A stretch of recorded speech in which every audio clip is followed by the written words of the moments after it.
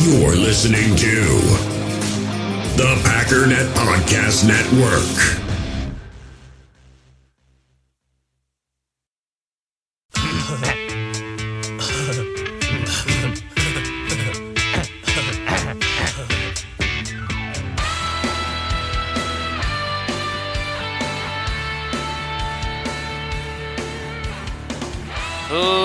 Ladies and gentlemen, welcome once again to the Packernet Podcast. I am your host and resident panelist, as always, Ryan Schlip. Check us out online, packernet.com. Find me on Twitter, pack_daddy. So obviously there's no real mystery with that intro. You either know it or you don't. Man, I tell you what, why is it ending so abruptly like that? That doesn't sound right. Is it just me? Am I going crazy? Something's wrong with that. Anyways, I used to love that show, man. I think my favorite memory, aside from obviously just staying up with my brother and just watching, we had VHSs of episodes and whatnot, but I remember staying with Grandma, and my uncle used to watch it all the time, and I was trying to convince Grandma that I should be allowed to watch Beavis and Butthead. So one day, because Grandma's awesome like that, she decided she would, after she sent me to bed, she would stay up and watch Beavis and Butthead to determine whether or not it was appropriate for me. Now, obviously, the answer was no. I'm not allowed to watch it. But just the fact that Grandma stayed up and watched an episode of Beavis and Butthead, oh my goodness. Memories, I tell you what. Well, ladies and gentlemen, we've got our second day of training camp in the books, and today is padded practice. Now, it's very good and very bad news at the same time. Very good because finally it gets more exciting, right? Before padded practice, what you get is a lot of wide receiver news, right? All the wide receivers are elite because there's no real hitting going on. You're not hearing anything about pass rushers, not hearing anything about offensive line. Every single thing has a little asterisk next to it, like, wow, that was a great catch, but I wonder what would have happened if that DB didn't pull up and just absolutely smoked him as he caught that. Now, hopefully there's no smoking going on. Josh Jones is no longer on this team, so blindside smacking people in the side of the head as they're trying to catch passes probably isn't going to happen anymore, hopefully. But the bad news about it is we're already seeing lots and lots and lots of injuries around the NFL, and if you saw the injury, I forget his name, but the Dallas Cowboys video that's floating around, those are the kinds of things that really scare me. Not just because guys are getting injured, but guys are getting injured just in ridiculous ways. If I could paint a picture for you, you had a defensive lineman, I don't know, let's just call it two defensive linemen going up against each other, and they were just doing basic drills, and a guy got up and put his hand in his chest and just kind of pushed him a little bit, and he just doubled over backwards, messed up his leg real bad. I think he's out for the season. It's that lack of football preparedness and the fact that they have to rush this, right? It just means, and we've known this, it's going to mean more injuries, but it just kind of hold your breath time a little bit, The odds of us getting through, I believe we've got practice today, tomorrow, and Thursday without, at least a hamstring tweak or something. I don't know.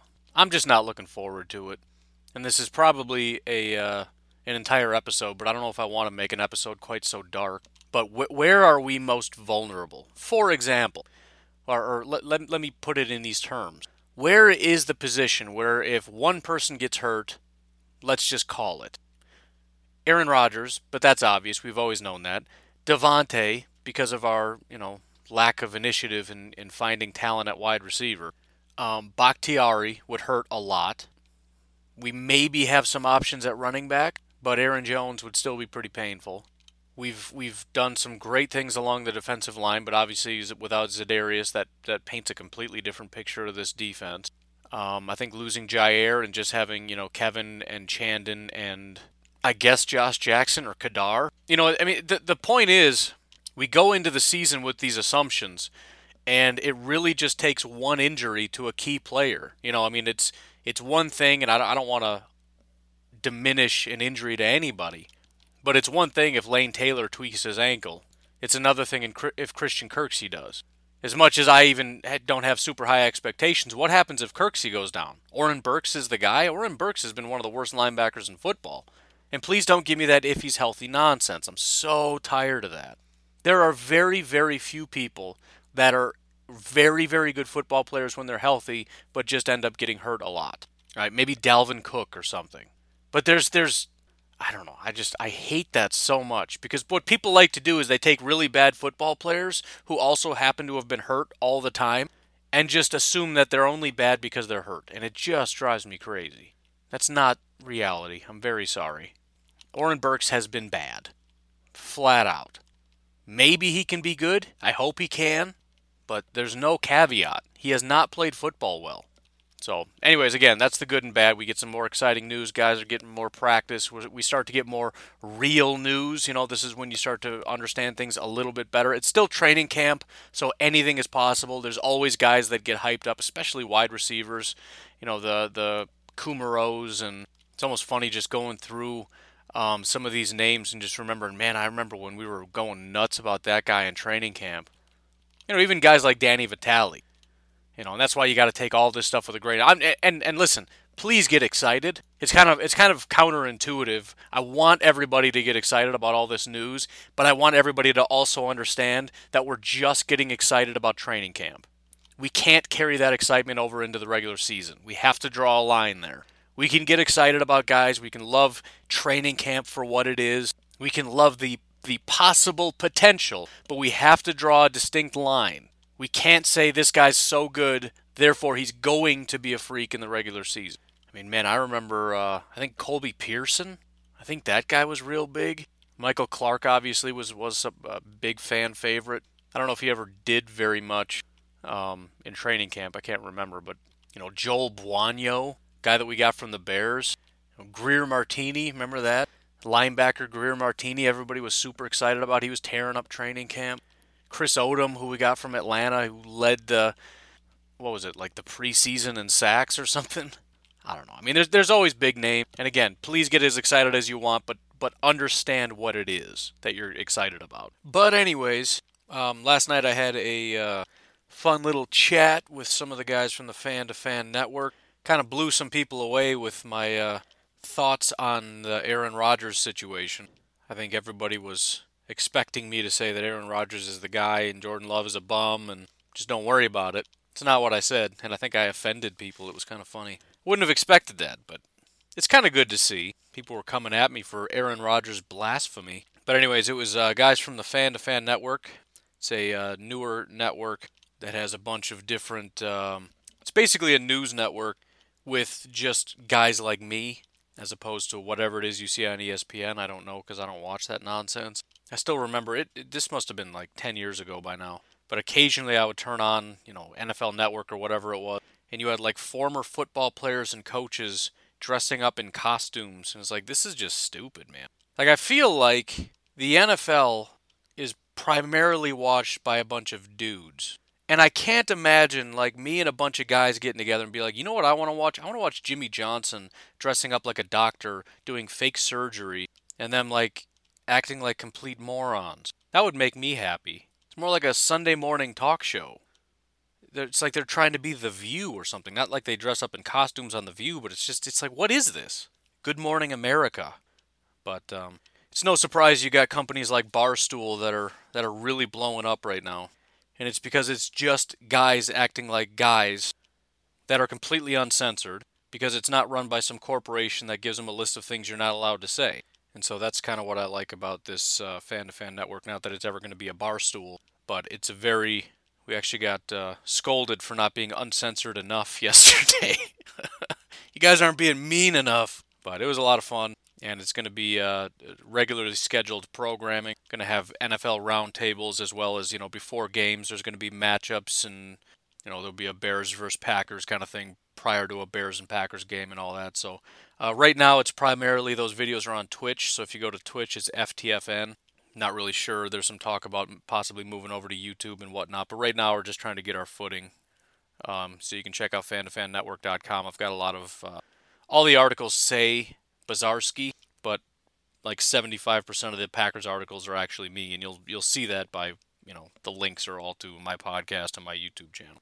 But anyways, I've been working on that. I've got Pack Daddy NFL YouTube channel on top of this podcast, so I've been insanely busy lately. So if you wouldn't mind supporting any of those endeavors, that would be great. whether it's subscribing to that FTFN Twitch channel, subscribing to Pack Daddy NFL on YouTube, leaving a rating and review for this podcast, whatever you got, man, I would appreciate it.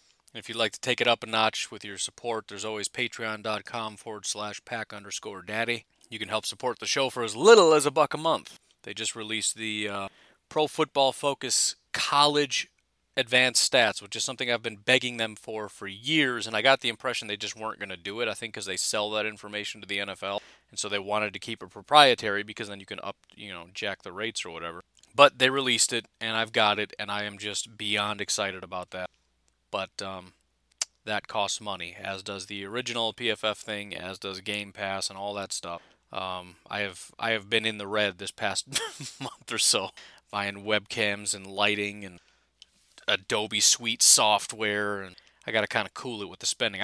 I kind of get that way. I'm the most cheap, frugal person on the planet, but once I kind of get into this mode, that's why I'm dangerous around Christmas and vacations. It's like, yeah, let's just buy that, and I need this and this and this and this, and I just kind of get carried away. So I got to cut off the spigot. But anyways, let's leave it at that. We'll take a break. We'll come back, and we'll talk about notes from training camp day 2. We all have smartphones, and we all know they're pretty amazing, but they also can be amazingly distracting, especially when we're around other people. So US Cellular wants us to reset our relationship with our phones by putting down our phones for $5. That's right, a company that sells phones wants us to put down our phones. And to see what we find, learn more at uscellular.com/built for us. In the hobby, it's not easy being a fan of ripping packs or repacks. We get all hyped up thinking we're going to get some high-value Jordan Love card, but with zero transparency on available cards and hit rates, it's all just a shot in the dark. Until now, introducing slab packs from arenaclub.com, the only repack that provides real value, a complete view on all possible cards, and clear hit rates for each one. Now when I buy slab packs on Arena Club, it finally feels like I know what I'm getting. And honestly, the best thing for me and my son is the fact that we're kind of novices into this. When I walk into a card shop with my son, and a card says it costs $40, kind of just taking his word for it that that's a good value. So I appreciate the transparency on grading, as well as just getting excited about seeing what you could potentially get. Right now, you can get 10% off your first purchase by going to arenaclub.com/packdaddy. Wow, that's crazy offer. 10% off a $400 slab pack. That's $40 right there. Anyways, that's arenaclub.com/packdaddy for 10% off your first purchase. So, first of all, heading in the right direction with the injury/COVID stuff. I'd kind of mentioned this to you before. While everybody is panicking that so-and-so is on the COVID reserve list and we need to find a backup and we got to find this, the only thing that's going to happen is they're going to come off the list. And sure enough, that's what's happening. People that were on it are either off like Jay Sternberger or are very close to being off like Hunter Bradley. Somehow my list got messed up, so I can't... I know Trayvon Hester also came off. Some of these others are not quite correct, so I'm just going to leave it at that. I don't know how that got messed up. But hour and 45-minute practice, relatively standard. Going through the position by position. So far, one of the really good themes is, and the coaches and everything, they always give kind of a positive spin, but I don't necessarily think that they're lying. Maybe they're just omitting some of the bad, because, I don't know that we heard this necessarily last year, but Matt LaFleur was talking about practice. He says he really likes the tempo, specifically about the quarterbacks. He says they're putting the quarterbacks and the offense on the shot clock, and getting in and out of the huddle is night and day from where it was a year ago, which is important, right? That's what they're trying to do is speed that up, and that certainly was a problem last year, and so Matt LaFleur, that's one of the things. I mentioned yesterday, third down was an emphasis. Today, get in the huddle, get out of the huddle as quickly as possible, and they're doing a good job of that. He says he was also impressed with their leadership, command, and urgency to the line of scrimmage, still talking about the quarterbacks. Not a ton of notes about Aaron Rodgers, but, Aaron Rodgers is Aaron Rodgers. This training camp isn't really... I shouldn't say it's not about it. It is, because, there's another thing we talked about yesterday, or I tried to get across to a bunch of very upset people, is the incredible amount of potential Aaron Rodgers has to be a very good quarterback, not just now, but this Matt LaFleur scheme could absolutely extend his career. If he could settle into this and really, get into the rhythm, it's a very quarterback-friendly system where he doesn't have to put the whole team on his back and extend plays and do all this crazy stuff. So it does matter for that reason. But I also think that he mentally has kind of got this all figured out. He knows what he's doing. This is more about, it's more interesting in terms of Jordan Love's development, A.J. Dillon's development, even second-year guys and those kinds of guys. Aaron Rodgers doesn't need development. He needs to tweak some stuff. And that remains to be seen how that's all going to play out, and hopefully it does. But I don't think training camp is going to be necessarily make or break. Tim Boyle was, again, the star 2 days in a row now. It was a little interesting to hear him talk about the Jordan Love thing, and I guess I didn't really picture that impacting Boyle the way that it did. I guess to some extent it makes sense, but at the same time, I don't know. I mean, everybody always assumes the best, and you're always striving for the best, but Tim Boyle isn't playing football to be a backup for the rest of his life. But, I mean, is there anybody outside of Tim Boyle and his mom that thought that Tim Boyle was ever going to be anything other than a backup second or third string guy? I mean, he's not going to be the quarterback of the future. I guess I'll add Andy Herman to that list of people that think that he has that potential. But I don't know. It makes sense, but it doesn't make sense at the same time. I guess I just didn't really realize he had such lofty goals. But anyways, he obviously has taken that to heart and is fighting to the death. And it almost sounds like he doesn't necessarily have to, but the gap right now between Tim Boyle and Jordan Love, not necessarily in terms of arm talent, things like that. It sounds like Jordan Love is doing a fine enough job. But the fact is Tim Boyle understands the offense. He's taken real command of this. He's doing a really solid job being sort of that backup. And they've made it very clear that Jordan Love, although he's got all the tools and everything in the world, we're starting from ground zero in terms of fundamentals. And that's something that needs to be built up, and especially in this COVID year. I mean, the guy has had 2 practices. He has had 2, basically we're talking about, 3.5 hours of learning how to play at quarterback like a Green Bay Packer. I mean, that's clearly not going to be enough. And so I would assume, even through this season, Jordan Love very possibly is the number 3. As much as they would love to ceremonially call him the number 2, the problem with that is if Aaron Rodgers gets hurt, who are you putting in? And maybe they would put in Jordan Love. That's entirely possible. But let's just say if it was today, Tim Boyle would be going out, not Jordan Love. And if there was a full preseason, all this stuff, maybe they would kind of put him in that spot. I'm just saying there's not a ton of time. I mean, they haven't even really fully assessed whether he understands the playbook and understands just basic kind of stuff. So that'll be interesting, and there's just a lot to learn. And it's fine. It's a long-term process. Certainly not going to make a big deal about him being declared the number 3 after 2 practices when Tim Boyle's got this thing down playing as well as he is. Running back again, A.J. Dillon as the focal point. A little bit less about his thighs this time. The big news about A.J. Dillon is his hands. Now, I went back and looked at the college football thing. 2 of the big takeaways as I went through and looked at some former Green Bay Packers, and I got some pretty interesting insights, not just from this last draft class, but they've got information going back to like 2014 of college football players. But with Jordan Love, the interesting thing, 2 interesting things about Jordan Love. Number 1 is how much he loves and how good he is at throwing in the middle of the field, which is, the common theme, and I haven't really looked into it, is that Aaron Rodgers is not a fan of that.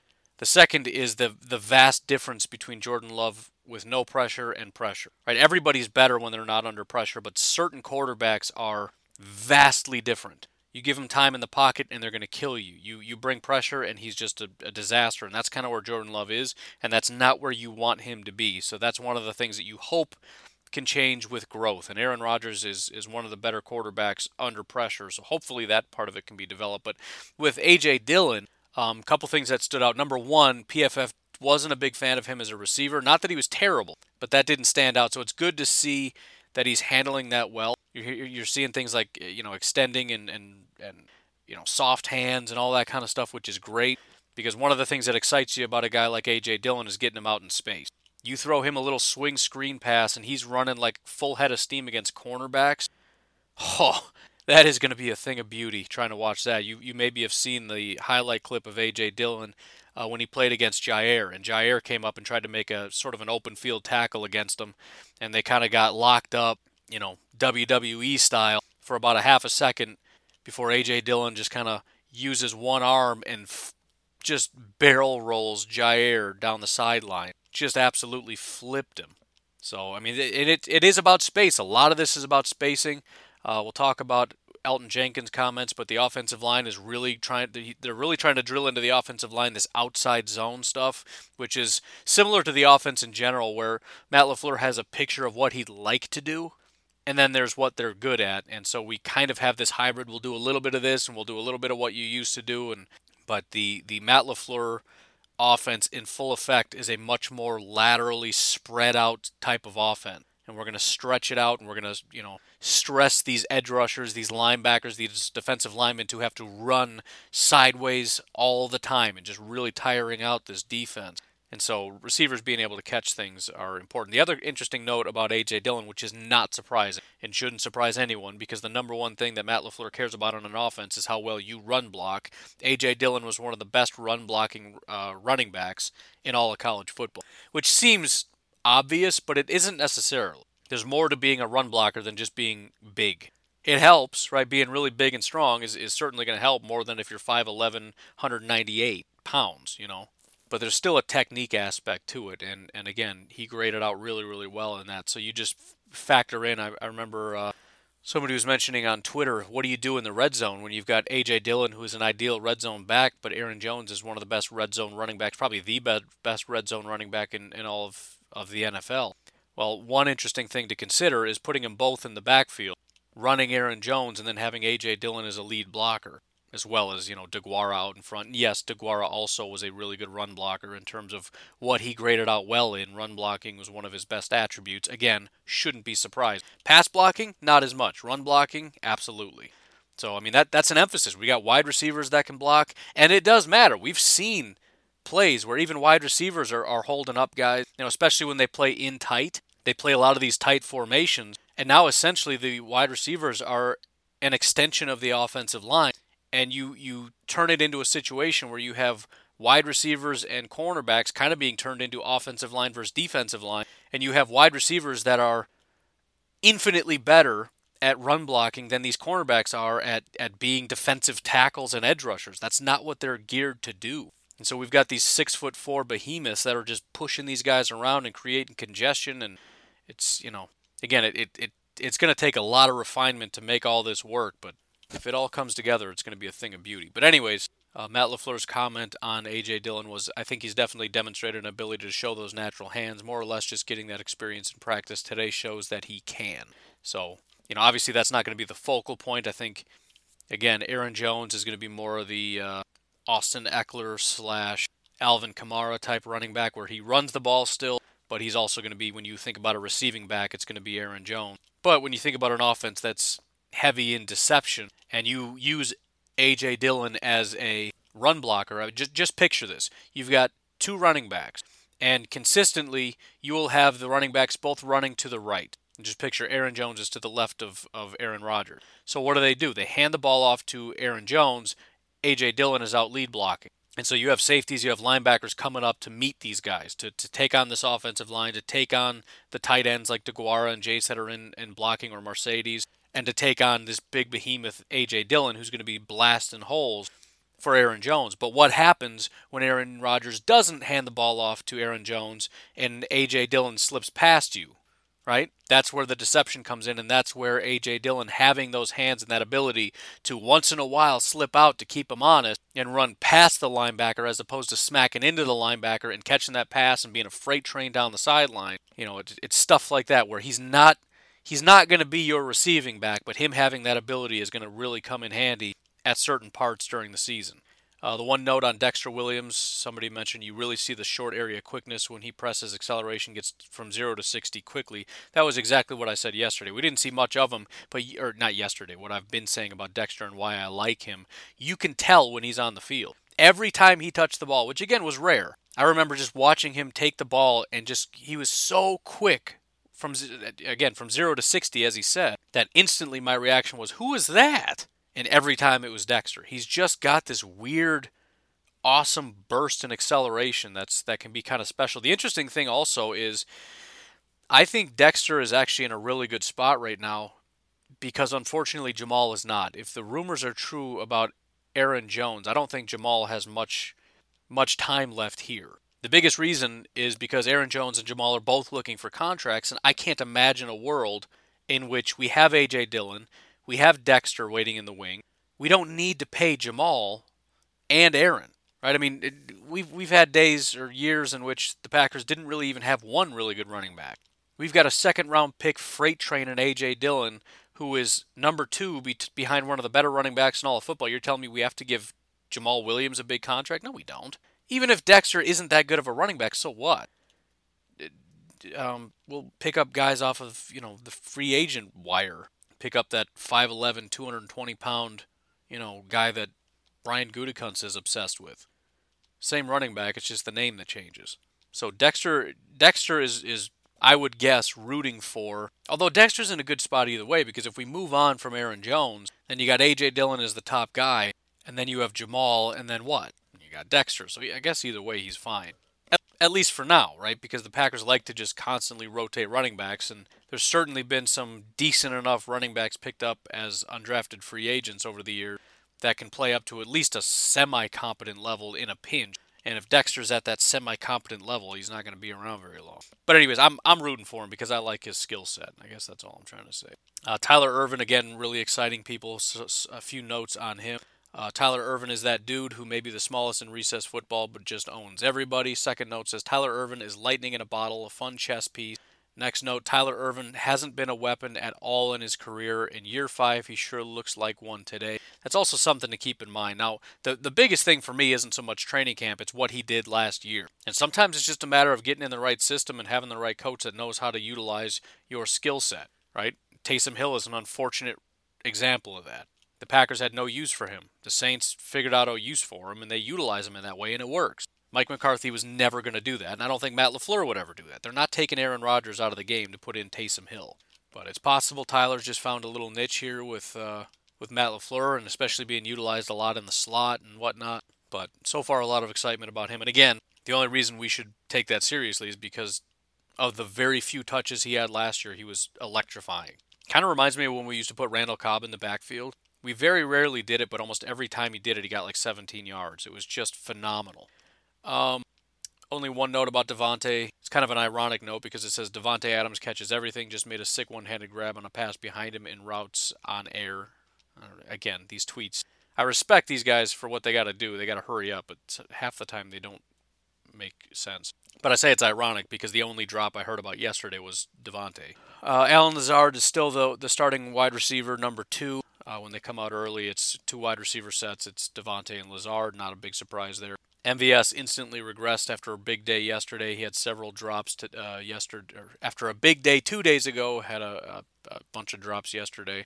And then Kumaro had his spectacular sideline catch from Rodgers, which, take that for what it's worth. Josiah DeGuara, same exact note. They're using him all over the place. Tight end, fullback, getting a ton of work. Again, that's the plan. They really want him to be an important chess piece of this offense, and they're going to make sure that happens. Schneidman had a note about Tonyan. Don't sleep on Robert Tonyan as the tight end 1. I'm going to go ahead and sleep on that.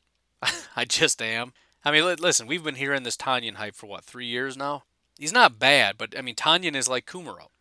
It's always just this feeling like he's super good. Why don't we just play him all the time? Because he's just elite and he's got this great connection with Rodgers, and every training camp and every preseason he's always really good, but you just don't see him in the regular season very much.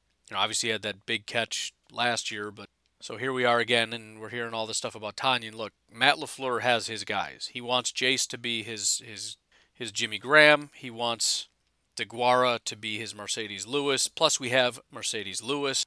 Not saying Tonyan gets not saying he doesn't get worked in at all, but I mean, if he's tight end 1, then something went terribly wrong. No offense to Mr. Tonyan. Offensive line was back to normal. There's still a competition on the right side, but I really doubt it's going to be anything other than what we would expect. I think it's going to be Rick Wagner at tackle, Billy Turner at right guard. But Rick Wagner did start off at right tackle, unlike 2 days ago. So that little experiment is pretty close to over, I would assume. Comment from Elton Jenkins, who had a press conference. He says he expects the offensive line to be much better in the wide zone run game this year. This is what I was talking about before. He said a year of learning the techniques has made all the difference. I've talked a billion times about the 49ers and the Eagles and how it's their orchestrated offensive line that really makes that pop. Obviously, the Eagles also have really good football players, but the 49ers kind of don't as much. But it's really just the technique and getting things down and the timing and all that makes it something special. And if the Packers offensive line, and think about how good Aaron Jones is, to be able to run behind a very good pass blocking offensive line, but a run blocking offensive line that for several years was more or less just, I don't know, just kind of push that guy a little bit. Mike McCarthy didn't put any effort into teaching run blocking techniques, but Matt LaFleur absolutely does, and that's a critical component in this offensive system. And so, although again you hear a lot of fluff, I think usually the fluff comes by way of omission. So he's not going to lie. When you ask him what's going well and he highlights something, I tend to believe that that's a reality. There might be some other stuff that's terrible that nobody's talking about that we just don't know about, but I tend to believe him. To what degree and how ready, and is it going to be a dominant run blocking offense? I don't know, but I'm excited to find out. And then Jon Runyan right now, for those of you trying to update your 53-man rosters, he's pretty exclusively held up at left guard as a number 2 left guard, so pretty likely that he makes it as a backup. Now, there's going to be a lot of shuffling around. There's a lot of question marks as far as, it just depends what the long-term vision is for this team. Is Billy Turner expected to move to right tackle at some point? I hope not, but is that a thing? Are they possibly just going to move on from Billy Turner at some point? Are they planning to move on from Corey Linsley? Could that happen before the start of the year? Because we do have Lane Taylor that can play left guard, and Elton that can play center, and Billy Turner that can play guard, and obviously Wagner at right tackle. It's not an impossibility, and that changes the dynamic of what we do. I'm not necessarily predicting it. I'm just saying it's hard to really nail down a 53 without knowing what the long-term vision is for the offensive line, which clearly is going to be getting shaken up in the near future. Hopefully not at left tackle, but everything else is kind of up in the air. But as for now, Jon Runyan is the backup left guard. He hasn't really been moved around a lot. And then Jake Hansen right now seems to be the backup center. So not surprisingly, we're seeing that those 6th-round picks are being slotted in as the number 2. Which is kind of my hope for them. Not that it wouldn't be nice to get one of them to be a starter caliber guy, just kind of filling out those backup roles. Whereas, in a different universe, if we decide to maybe move on from Lane Taylor, we've kind of got those types of guys, the solid backups that can come in and fill in the event of injury. And that's kind of what they're playing with right now. And obviously they've got to see, especially today with padded practice, where everybody's at and whether or not they're going to stay there or maybe not quite be ready for that. And a lot of that might inform what they do. It's not necessarily that everything's set in stone right now. How well Jon Runyan and Jake Hansen handle these backup duties and handle going up against some of these really stout defensive linemen that we have might inform how we move forward. Some interesting notes as we move to defense about Montravius. Apparently he's been getting a lot of first-team reps over Tyler Lancaster along with Kenny Clark and Dean Lowry along the defensive line again with the starters. Really quite confusing. I don't know if this is just sort of we need to see as much of him as possible with the starters to see if it's time to just move on from him or if they're actually going to give him a shot, but I would doubt it because last year, when we ended the year, Montravius wasn't the guy. So why suddenly is this player who's never quite figured it out going to just be handed this job when you got guys like Kingsley Keke and Tyler Lancaster that have proven to be better football players to this point? So I tend to think that this is an urgent evaluation type of thing, which actually might spell bad news. Like, why are they so determined to get a really good evaluation on Montravius unless it's to determine whether or not we're moving on? Because it's that, or they just genuinely believe he's the number 3 defensive lineman, despite the fact that he's clearly the worst defensive lineman on this entire team. So that's kind of what I tend to think that it is that this is they want to get a real good look at Montravius, and I hope he performs well. Getting an additional defensive lineman, whether that's Montravius really taking a big step or Kingsley Keke taking a step in his second year, I'll take either of them. And the real interesting thing about Kingsley and how excited I am about him, as strange as it sounds, is he's kind of a smaller, leaner guy at 288 pounds. He actually can be moved to defensive end at times. His strength, both in the NFL and in college, was as a run defender, not as a pass rusher. So he's got the leaned out body to be a pass rusher if you can develop that technique, but his strength, which is important for this team, obviously was a struggle for us last year, is as a run defender. So getting that as a compliment next to Kenny Clark could be huge. Edge rush, the only note was Rashawn Gary and how he's sort of trimmed down. Kind of interesting because actually his body fat percentage went down, but he actually added about 5 pounds, which what that means is he's packed on a ton of muscle. So when you lose fat and gain 5 pounds, he's, I don't know how many pounds of body fat, but this guy packed on like 6, 7, 8 pounds of lean body mass. Maybe up to 10 pounds. I don't know how much fat he lost, but At this point, it's kind of become I'm rooting for Rashawn Gary because I respect Rashawn Gary. I gained respect for Rashawn Gary, and I've mentioned this a couple times when I heard his interview with Rich Eisen. And Rich Eisen is a fellow Michigan guy. He and and Rashawn are both Michigan guys. And Rashawn actually opted out of the title game, and there was a real big Michigan versus Michigan State game, and it was real heated. You had Michigan guys going up, like scraping up the field, destroying the logo on the field, and there were fights and scraps and everything. And just listening to Rashawn Gary, the absolute disdain he had for Michigan State and how much respect he had for his guys. The point is, he adopted them as his fan. He takes this stuff real seriously, and I knew with 100% certainty that when he came to Green Bay, he was going to. He's a loyal kind of guy. It's not about I'm just here to get paid. It's about this is the team that drafted me, and I'm going to reward them. Now maybe it never pans out, but there is nobody that I know of on this team that works harder than Rashawn Gary to be the guy that we want him to be. You might not be happy about what he put on the field last year, but you know who else isn't happy? It's Rashawn. And this guy is grinding in the weight room, and according to him, he's got this defense figured out, and I don't doubt him. I don't doubt that he's also after the gym been just going home and just grinding on understanding not just the film but the playbook. According to him, he's got it laid out. It's just about perfecting on a play-to-play basis. He knows what's being asked of him. He knows when a play is called in, what his assignment is, what his responsibility is. It's about just executing and, in his words, perfecting it. So, at this point, it's a respect thing. I don't know if it's going to pan out, but I respect the effort that he puts in. He does not take this for granted. He does not simply show up and say, "I'm the biggest freak. I was on Feldman's freak list. I'm faster and stronger than everybody here. I'm just this naturally gifted guy." He doesn't play that card. He doesn't believe it. He's working real hard to be the best in the NFL. And as a Packer fan, I don't know how you can't respect that. Next up is Christian Kirksey, who actually falls in a similar category. Maybe not in terms of work ethic. I don't know what his work ethic is. But just in terms of endearing himself. I mean, he's another guy that came to Green Bay and just embraced it. He embraced the city. He embraced the fans. He embraced the team.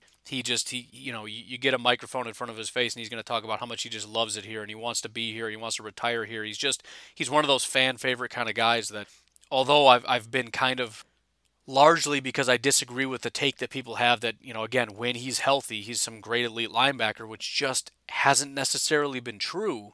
I'm very glad that he's here and he's quickly endeared himself to me. I'm a huge fan of his right now, just as a person. And the fact that he's performing really well so far is just a cherry on top.